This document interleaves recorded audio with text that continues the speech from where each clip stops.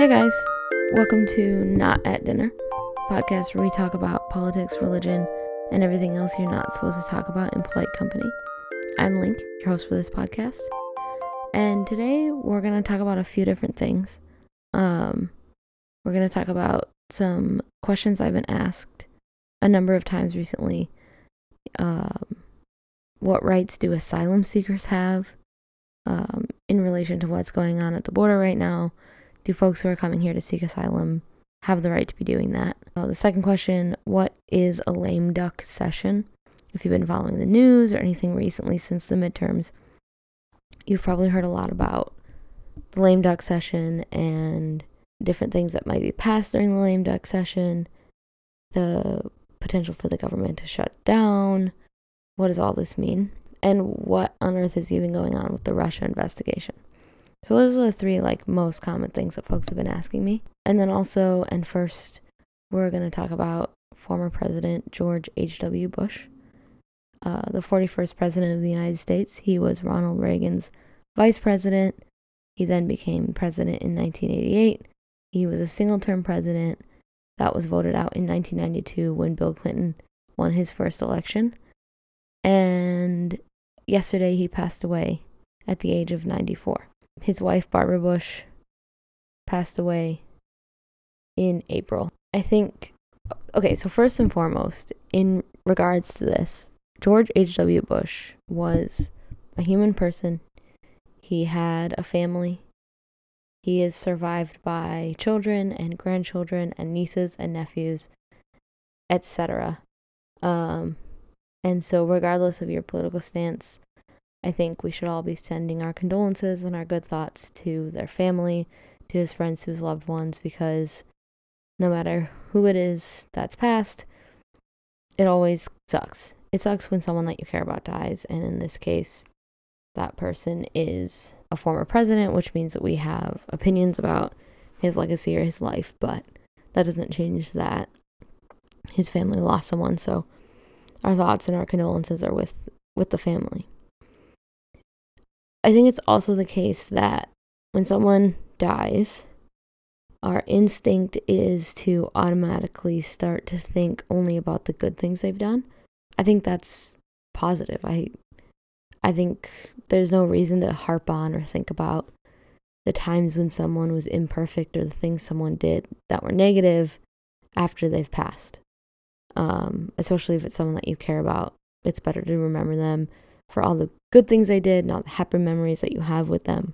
A lot of news organizations, a lot of news stories that you'll read over the next couple of days are going to be really positive about some of the positive things that George H.W. Bush did. Of course, this is the 41st President of the United States, the father of George W. Bush. Just to make sure that it's 100% clear, George W. Bush, the president who was just before Obama, which would make him the 43rd president, is still alive. He is fine. George H.W. Bush did some things which were good. He did some things which were bad. In the grand scheme of a presidential legacy, I think the history books will write him as inconsequential, which isn't to diminish his memory or to spit on his grave or anything of that nature, but, realistically speaking, the great majority of American presidents have been relatively inconsequential. You probably couldn't tell me something that Herbert Hoover did or that William Taft did, not because they didn't do anything or because they didn't have family and friends that loved them, but because they didn't make huge sweeping changes to the face of the country. And that's okay. Sometimes just letting things ride and doing small things is the right thing to do. George H.W. Bush did do some bigger things. He took us into the first Gulf War, which some people will say is a positive portion of his legacy because he, that was maybe considered a just war and we were, fighting to protect people that needed protecting. Some people might see that as a negative thing because effectively it got us started in the whole war with Iraq situation. And do we really need to be over there? Is that something we really need to be fighting? So we can debate whether or not that's a good or a bad thing that he did, but in the end, that is one thing that he did and something that I think that's going to be a part of his history forever. But George H.W. Bush was also the president in 1988 and for 4 years from that time, and the vice president for 8 years before that. The day that I'm recording this podcast is Saturday, December 1st. Today, as in this minute I'm recording, not today when you're listening, is World AIDS Day. It's a day that we remember the fight against HIV and AIDS and individuals who don't have access to the resources to prevent this disease. It's also a day that we remind people to go get tested. In a lot of cases, you can get tested for free, so there's quite literally no reason not to be tested for HIV or AIDS. So go get tested. But it's interesting to look back on the legacy of a president from the 80s on World AIDS Day.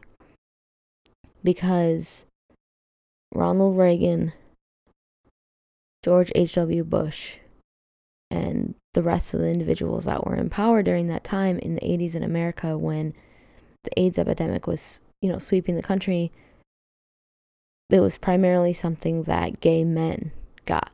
This was a disease that was mostly something that gay men got, and then in some cases also drug users would get HIV and AIDS. And in the 80s, both of those things were equally bad and horrible, and you're immoral. This is unfortunately, a lot of people would say, getting HIV or AIDS was the consequence of your depraved behavior. And obviously we know that not to be true now. Now we can say that nobody deserves to have HIV or AIDS regardless of whatever behavior they're engaging in, and being gay is not equal to being a user of drugs. But hopefully the great majority of us can say that. If you disagree with that, then, I don't know. You need to really look into that. But it's important to just remember that it's important to remember that two things can be simultaneously true. It can be true that George H.W. Bush served his country, that he was a human being, which means that he inherently deserved respect, that he has family and friends who love him, and that when he passes away, lots of people are sad, and that in death he deserves to be respected. It can be also true that in life he caused a lot of pain, a lot of hurt, and indirectly, a lot of death.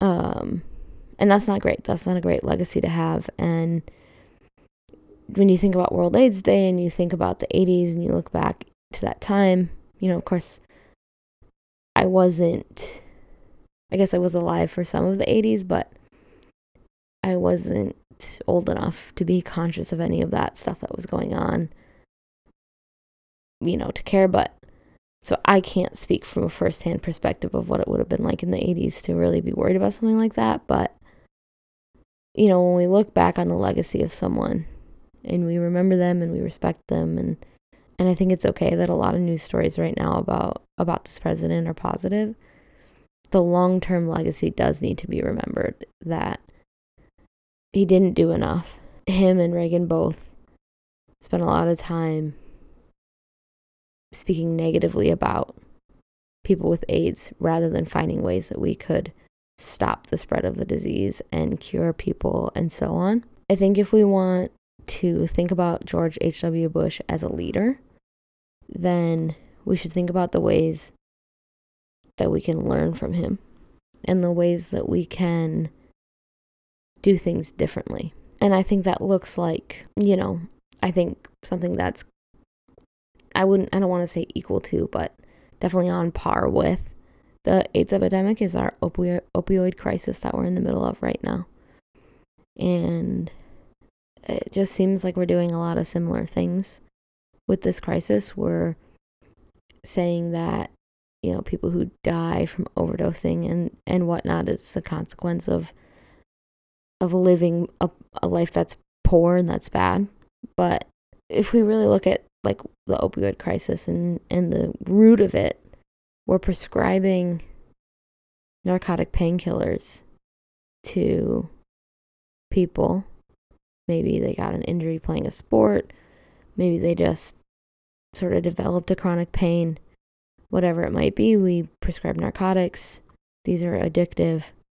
And it doesn't take long for that to turn into heroin and other drugs that can then lead to overdose and other diseases and addiction and homelessness. If instead of blaming the people, even if the decisions they're making are imperfect, if we stop just constantly blaming people, oh, you're bad, that's why you have this addiction, that's why you're dying, and we tried to actually solve the problem, we could deal with this differently than they dealt with AIDS. We could, I think one thing we need to look into is CBD, which is the non-mind altering portion of the marijuana plant that some studies have shown can help with pain, but because marijuana is classified as a Class A drug or whatever it is, the FDA and whomever are not allowed to do full studies. But what if CBD, which doesn't get you high, is not addictive, can help with pain, were to be prescribed instead? I think we need to do more studies because we don't know the long-term effects of using CBD. We don't know if it really is something that helps with pain. We don't have all the data to say this is the right way to go, but I think those are the conversations we need to be having, because then we're not prescribing narcotics to people anymore. So anyways, the point of that whole thing is, look at the way that HIV and AIDS were dealt with in the 80s. That should be an example of how we should never deal with medical crises in this country, because that was really, really not great. To George H.W. Bush's credit, later on in his term, he did pass a law that protected people with HIV and AIDS from being discriminated against, meaning that if it turned out that someone had HIV or AIDS, you couldn't evict them, you couldn't take away their health care anymore, you couldn't fire them, etc. So that is a good thing that he did, but I think that's not enough, and that's part of his legacy and will be forever. And I also think it's important to remember that regardless of if he was a product of his time, there have been women that have come forward that spoke about his poor behavior towards them, that he grabbed them during photo shoots in inappropriate ways. And a lot of people would say, like, don't talk about that. You don't want to say something negative about someone who's died, and I would say, in the next couple of weeks or so, of course not, right? In the next couple of weeks or so, the mainstream news should, will focus on the positives, and that's great. But long term, those women's lives were impacted by his actions. And long term, that is going to be part of his legacy. And again, should set an example for, men and women too, coming up in politics and in any job and in any form of humanity, that the things you do will always be a part of your legacy. And, don't do that. Don't do things that are inappropriate. So, there's definitely, and rightly, some people on the left who are frustrated by all the positive coverage because it's not talking about, the pain that this president caused to a really, really, really big chunk of the American public. I think when we talk about understanding both sides, there is a benefit to positive news coverage right after someone's death, just from the perspective of, George H.W. Bush's grandkids and great-grandkids, scrolling through their news feeds. It will be nice for them to see some positive news about their grandfather right now while they're grieving. I think that's okay. I think that's an okay thing to do for someone. So long as we remember that, like, long term, when the dust settles, we remember that as a political figure, his legacy is not all positive. As a human being, as a father, as a brother, as a husband, his legacy is great, I suppose. I don't know, I'm not in his family, but they've said all positive things about him. It's possible that he could have been all those really positive things and also have a legacy that is imperfect. That's George H.W. Bush. I think it's complicated when politicians die because of everything we've talked about here, just because human beings deserve to be treated with respect and nobody wants to speak negatively about someone who's passed away, and I think that's a respectable way to behave. But when you think, okay, in addition to being a human being, they're also a political figure, okay, what does their political legacy look like? What will the history books say about this president 50, 100 years from now? That's different than what the family's going to say 50, 100 years from now. That's sort of what you sign up for when you decide to get into public service, that you're signing up for a public legacy that's entirely separate from your private legacy. So I'm glad that he lived a long life. He was, like I said, he was 94 years old, so that's a good long life. He did a lot of really good things. He has a family that loves him, and now he is off doing whatever he and his wife like to do together. And they're back together again. They're the longest married couple. Like the longest married presidential couple or something like that. Which I think is really cool. Just one of those like extra silly facts that don't really matter, but it's pretty neat to think about. So our condolences are with his family and with his friends, and if you are someone that's frustrated, how could we be ignoring all the ways that this president, as a president in his political life, caused pain? Just remember that right now is the time to honor and think about and respect a human being who's passed away, and the history books and the historians will remember the true legacy of this president. Another interesting note about George H.W. Bush and his legacy, and this is something that I haven't gotten a lot of questions about, so I haven't added to this Q&A. I might make an episode for season 2 about this, but George H.W. Bush brought dog whistle political campaign ads into the mainstream with the Willie Horton ad, if you're old enough to remember that. This was an ad that not Bush's campaign directly, but supporters of Bush made a commercial about at the time there was such a thing as a weekend pass, where anybody who was in prison could get out for the weekend to go to work or spend time with their families, regardless of the crime that they had committed. Willie Horton was on a weekend pass, and he raped and murdered someone. Willie Horton was also black. And in the commercial, it was sort of that Michael Dukakis, which is who George H.W. Bush ran against. Probably nobody remembers him, but that is the guy that he ran against. Anyway, I was saying Michael Dukakis is not tough enough on crime, and that George Bush would be tough on crime, but it used a lot of dog whistle terms to imply that if you don't vote for Bush, then you're letting all the dangerous black people run wild, and you don't want that, and that's horrible. Dog whistle politics is something that you really should know about if you're paying attention to politics in 2018, because this is a crazy time. And Donald Trump is nothing if not a dog whistle politician. So we'll do a whole episode about dog whistle politics, but if it's something that you're interested in, if this has piqued your interest, one, Google Willie Horton. There's lots of information out there about what this was, what it meant, kind of the legacy of it. And then also check out the book Dog Whistle Politics.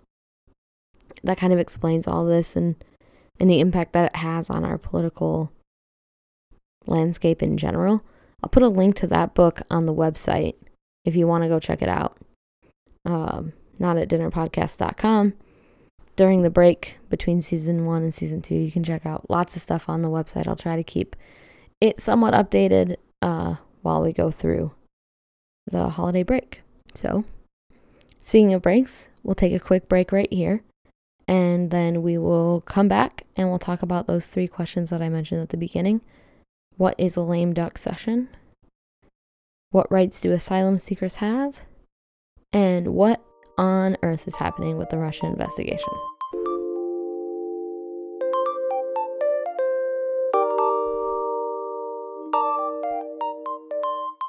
As I mentioned last week, 2 weeks ago, this episode is the last episode of season 1. We're going to take a couple weeks off for the holidays, and we'll be back on the second Monday of January, which I'll pull up the specific date right now. January 14th. So, again, thanks so much for the support.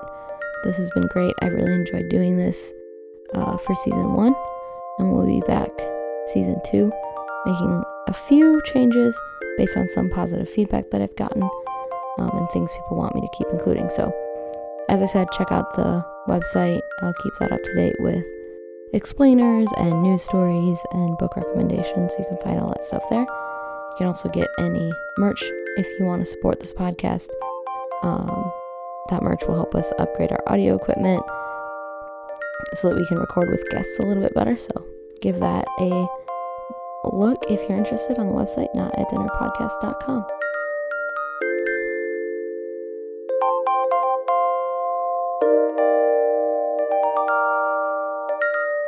Welcome back. So we're doing a Q&A episode, but we spent the first half talking about the life and legacy of George H.W. Bush, since that's something that happened recently. But let's get into some of these questions. So, kind of like I mentioned when we started this podcast, a big thing that inspired kind of starting this whole thing was that a lot of my friends, my colleagues, some, different people in my life were asking me to explain different parts of things that were happening in the news, and I was happy to oblige and explain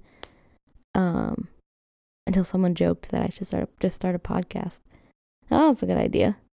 So, along those lines, these are the 3 questions I've gotten the most commonly in the past couple of weeks, which is, what is a lame duck session? What rights do asylum seekers have? And the million-dollar question, what on earth is happening with the Russia investigation? We're going to answer all 3 of those today.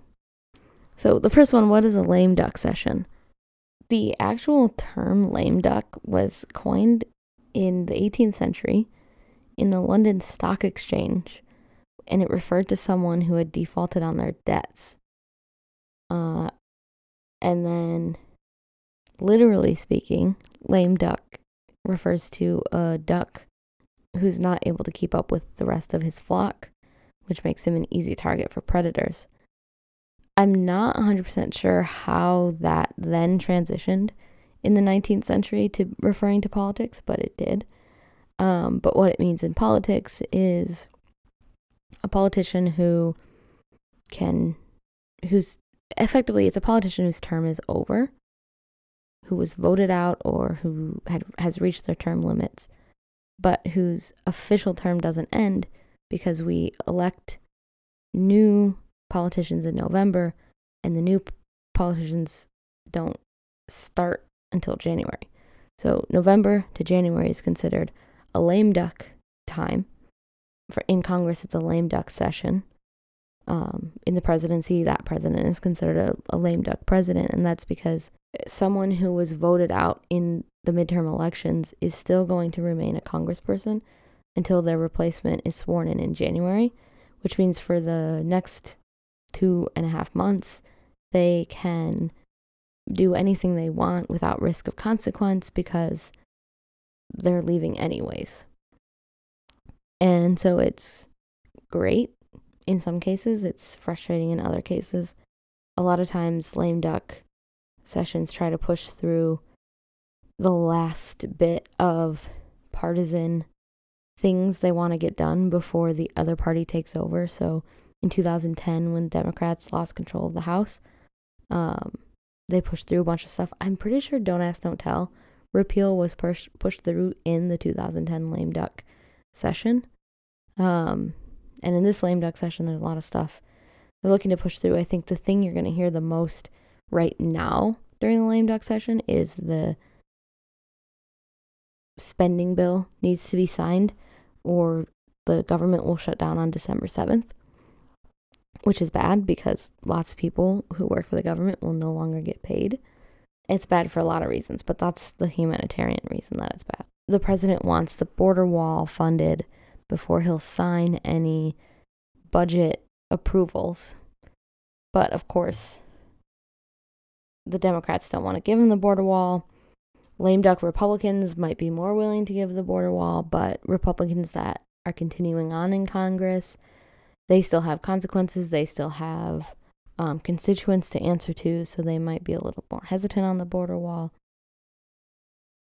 That's a really big deal right now. And then there's also the reality of, well, listen, if the people voted, and the people voted in a majority of Democrats, then it is the case that the people don't want the House to pass a border wall funding because no Democrats support border wall. That's very complicated what's going to happen, but the answer to the question of what is a lame duck session is just the time between when new congresspeople have been elected and when those new congresspeople are sworn in January. If in 2020 Donald Trump loses and a new president is voted in, then Donald Trump will be a lame duck president from November of 2020 until January of 2021. Obama was a lame duck president. So it's not like an insult or anything negative. I don't know if it's like, since a lame duck is someone that's lost its flock, maybe the congressperson lost their flock. I have no idea how the transition got made, but in the 19th century is when they started using lame duck to refer to politics. So that's a lame duck session. Real interesting. You can Google it. Easy to read about, but it's been a term for a while. George H.W. Bush was a lame duck from November of 1992 to January of 1993, if I remember how math works. The second question is in regards to what's going on at the border. I'm sure a lot of you guys have been following what's going on down there. People have, been working their way north to try to seek asylum in the United States. They're escaping violence, anything from gang violence to government violence, whatever might be going on, and they're seeking that in the United States. There's a lot going on about their right to do so. So first of all, it is an international human right to be able to seek asylum in another country. Effectively, to be tear gassing these people at the border, to not let them apply for asylum when they get to our country, is a violation of international human rights. That is bad. Now, this particular administration has made it clear that they don't care about the international human rights concepts overall. That's terrible also, and that should be a huge red flag to anyone that cares about human rights. But so that's a violation of human rights. It's not a violation of the law. Those are two separate things. The United States law has a Refugee Act that was passed in 1980 that gives people the right to seek asylum in the United States if they are unable or unwilling to return to their country because returning to their country would be dangerous. They would die or be imprisoned or what have you. 100% of people that arrive at the border, whether it's the Mexican border, the Canadian border, on an airplane, however it is that they get to the United States, they have the right to seek asylum. What becomes complicated is the actual, what happens to these people. Are they allowed to remain in the United States while their asylum cases are being tried? And the answer is yes. There's no official law saying that they have to be allowed in the United States, but there's also not a law saying they're not allowed in the United States. And generally speaking, most presidents have said that, like, either they can be in the United States while their cases are being processed, or they're detained in the United States while their cases are being processed. Detainment is, in my opinion, will just further traumatize someone that's already trying to escape trauma. So detainment seems like something you would do to a criminal. Someone seeking asylum is not a criminal.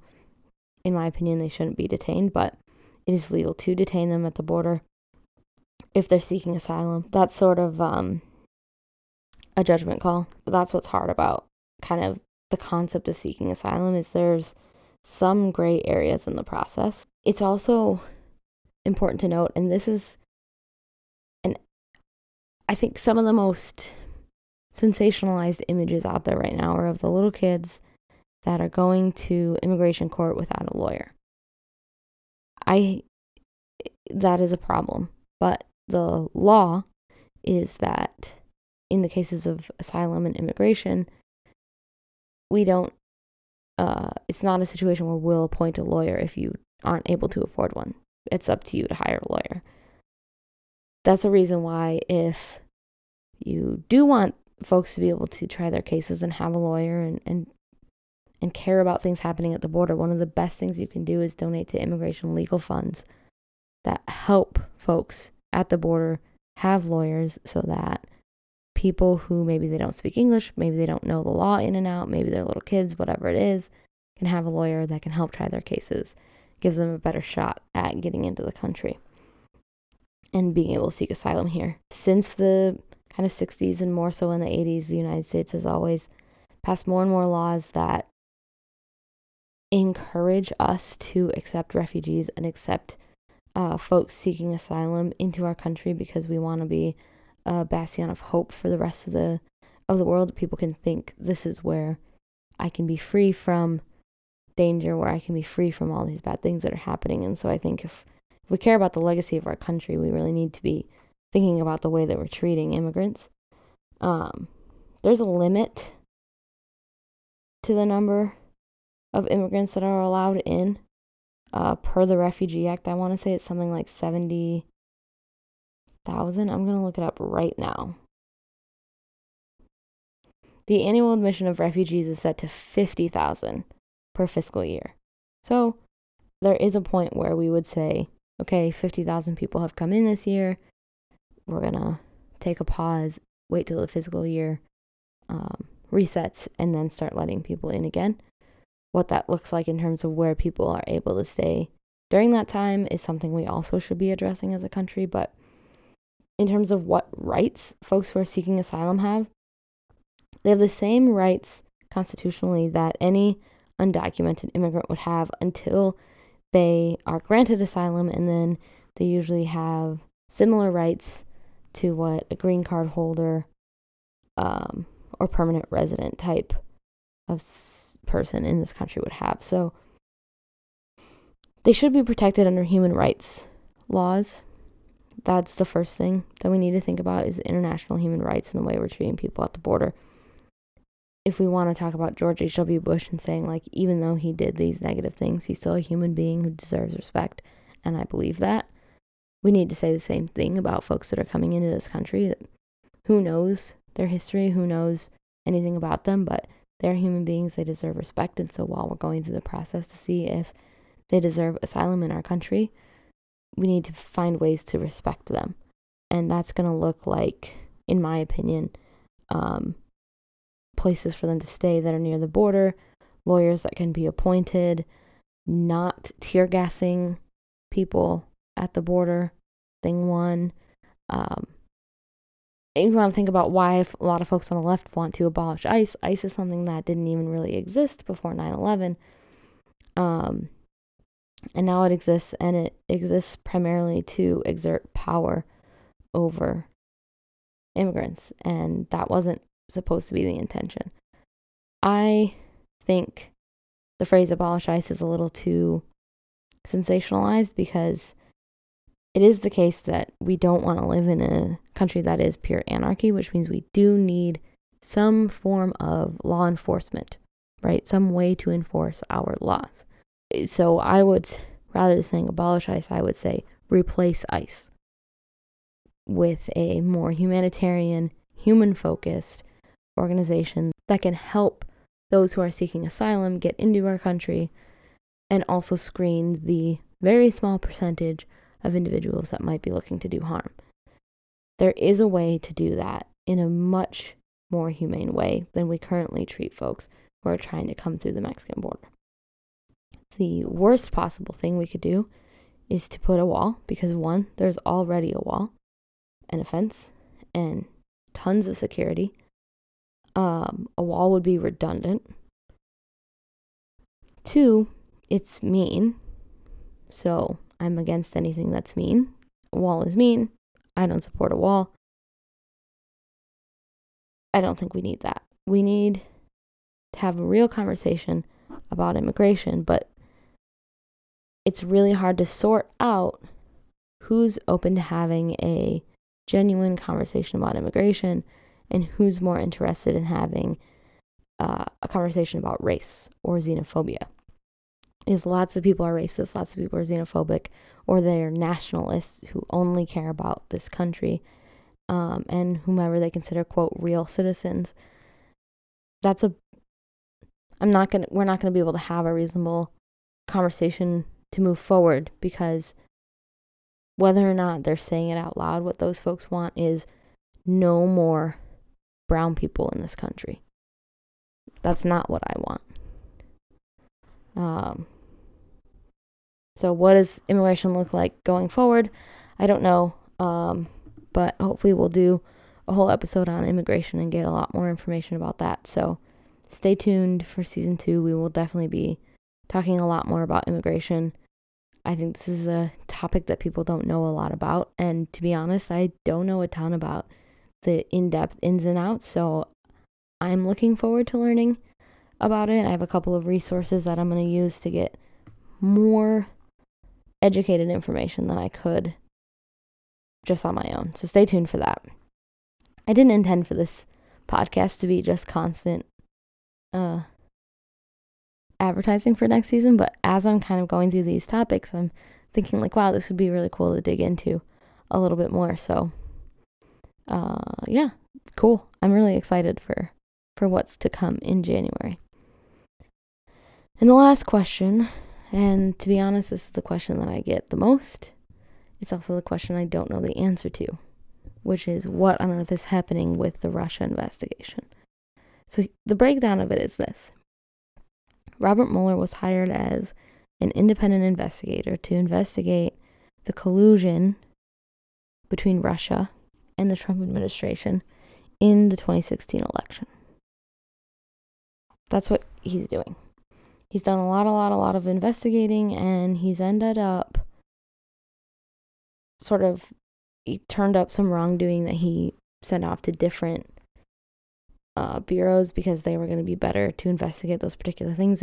Maybe he turned up wrongdoing that wasn't specifically related to the Russia investigation. He's also turned up wrongdoing among a number of people within the Trump organization, as well as some people in Russia, and some companies in Russia. So George Papadopoulos, who was a Trump campaign foreign policy advisor, was arrested in July and pleaded guilty to making false statements to the FBI. Paul Manafort, who is Trump's campaign chair, was indicted on 25 counts by Mueller's team. He made a plea deal with Mueller, but then very recently, Mueller said that he breached that plea deal by lying to them. So more is to come in terms of Paul Manafort and what he's going to be facing going forward. He's already been convicted of 8 counts of financial crime, so there's a lot coming from him and what's going on with him. So I think that's all stuff we're going to find out about in the new year. Rick Gates was a Trump campaign ad. He agreed to a plea deal with Mueller's team. Similar financial crimes to what Manafort did. And in addition to that, a conspiracy charge. He pled guilty to one of those conspiracy charges and struck a plea deal, which mostly means that he's like cooperating with Mueller to help overturn other wrongdoing. Michael Flynn, who was Trump's national security advisor, pled guilty in last December, not right now, to making false statements to the FBI. So that was a long time ago. So those are the biggest names in the Trump organization that have been named in Mueller's investigation. 13 Russian nationals and 3 Russian companies were indicted for conspiracy charges for trying to interfere with the 2016 campaign. So that's a big thing that happened. And then the one you've probably heard the most about, which is Michael Cohen. Michael Cohen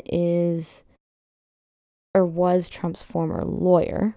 He pled guilty to 8 counts of tax and financial charges, campaign finance violations, a lot of money stuff that he was doing related to paying off people that Trump had affairs with, like Stormy Daniels. Mueller handed that off to another organization in New York because that wasn't directly related to what was going on with the Russia investigation.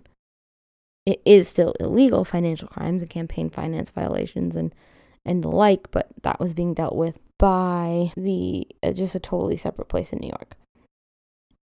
In November of this year, very recently, he also made a plea deal with Mueller because he lied to Congress. That initial investigation that Congress did, it turns out that Michael Cohen had lied during that investigation to Congress. And so he cut a plea deal with Mueller. And so that's going on. And a lot of people, that's kind of a big deal because that's sort of pointing out that the congressional investigation that happened a long time ago, I don't want to say it was a sham because that implies that the Congress people who were asking the questions had negative motives, and we don't know if they did. But certainly that it didn't actually get to the heart of anything because people were lying in their answers. So just a lot of stuff that's going on with that. So what's going on with the Russia investigation is that Robert Mueller is still investigating. Some things have turned up. I think because Donald Trump is still the president of the United States, a lot of people think nothing is coming of the Mueller investigation. That is not true. Lots of things are coming from that investigation. Lots of people are being indicted. Lots of people are making plea deals. Is it going to come up that Trump is indicted as well? We don't know. The end goal of the Mueller investigation isn't to indict and impeach Donald Trump. I know that's the end goal for a lot of citizens of the United States of America, but Robert Mueller doesn't have that goal. Robert Mueller's goal is to do a full investigation to see what happened in the way of Russia interfering with the 2016 election and make sure that does not happen again. Because Donald Trump didn't win the popular vote. Lots of stuff happened on Facebook. There's also been stuff coming out about how Facebook was intertwined with some Russian organizations. It's honestly very confusing and very complicated, which is why I haven't talked about it in this podcast at all. And here's where you can feel like I'm not constantly selling you on next season because I don't know if I'll do a full episode on the Russia investigation. Maybe I will, but the kind of the long and short of it is Robert Mueller's rightly being really quiet about everything that he's doing. So we don't know a lot. A lot of it is kind of behind the scenes. It's confidential. It's whatever. And it's hard to know like what that's coming out is true and untrue, with the exception of very clear filed in court plea deals and indictments. So it's hard to kind of break it down and say, like, this is what's going on. If that's something people really want or something really big comes from the Russia investigation, like if Donald Trump gets indicted, I will do an episode about the Russia investigation. But as it stands, it's going kind of slowly. Things are happening, but they're small. They're not the big crazy news stories that I think everyone's looking for. So maybe that's why people feel like nothing's really coming of it. But things are happening. They're happening behind the scenes. People are being indicted. Crimes are being uncovered. They're just not really interesting, flashy crimes that make for good news stories. So yeah, that's Russia, or the Russia investigation. That's what's going on with that. These are our most commonly asked questions. I would also like to say before we end this episode, we started a Facebook page, we have an Instagram, we have a Twitter. That one's not quite as popular, so it hasn't been used quite as much. And we have a website, and a lot of folks have been sending messages on Instagram and on Facebook with ideas for episodes. So that's really cool for two reasons. One, I'm so stoked that folks are listening enough, that they're engaged enough to provide suggestions. 10 out of 10, very cool. And two, it's just very validating to know that you all trust me with whatever it is that you have questions about or whatever you want to be covered on this podcast. So thank you for that. If you aren't already, follow us on Instagram, Not at Dinner Podcast. Check us out on our website, notatdinnerpodcast.com. That's where I'm going to be keeping both of those. I'll be keeping a lot of stuff updated during the break. And then we also have a Facebook page that you can check out as well. Facebook's really great for sending messages. With episode ideas, those I'm able to really keep track of in kind of a clear way through Facebook. So, or Instagram DMs, both of those work. But yeah, thanks for listening all through these episodes. This is episode 10, which makes perfect for the end of season 1. And we'll be back January 14th with some new and exciting content. We'll see how much changes between now and then, so we can have all new news stories to cover. Thanks so much for listening. I've had a blast doing this. See you all on January 14th. Please enjoy your holiday, whether that's Hanukkah, whether that's Christmas, whether that's Kwanzaa, whether that's another holiday. Just enjoy the heck out of December. It's going to be a good holiday. And have a great day.